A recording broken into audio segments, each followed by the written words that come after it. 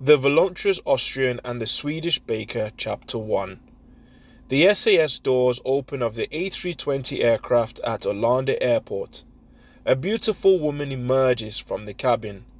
Golden highlights, long legs, Jimmy Choo heels, in a long blue dress with the addition of a YSL handbag. The blue dress is partially see-through, just enough to see the sexy thong underneath.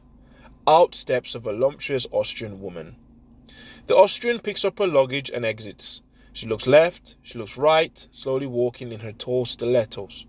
Athena, Athena, over here. The Austrian named Athena spots one of her dearest friends. The voluptuous Athena gives her best friend Celeste a warm embrace. They are both so happy to see each other.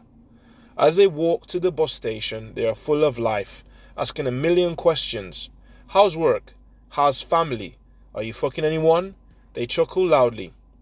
Athena is here in Stockholm for 3 reasons: to see her family, to see her friends, and to go to Lollapalooza. She is happy to unwind and get away from the madness of work back at home in Vienna.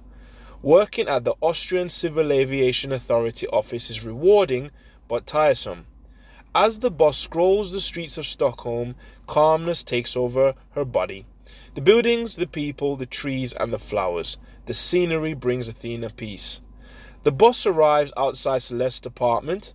The 2 ladies unload the bus and enter.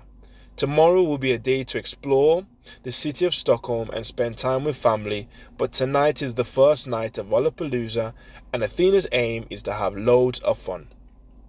Athena showers her sexy body. After completion, she dries herself and steps into the guest room.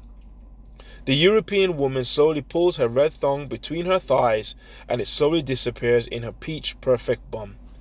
She places on her red mini dress. She picks up her iPhone and places it in her Chanel clutch. Athena stares in the mirror, looks at her side profile, and enjoys the look of her silhouette. She is ready to let her hair down.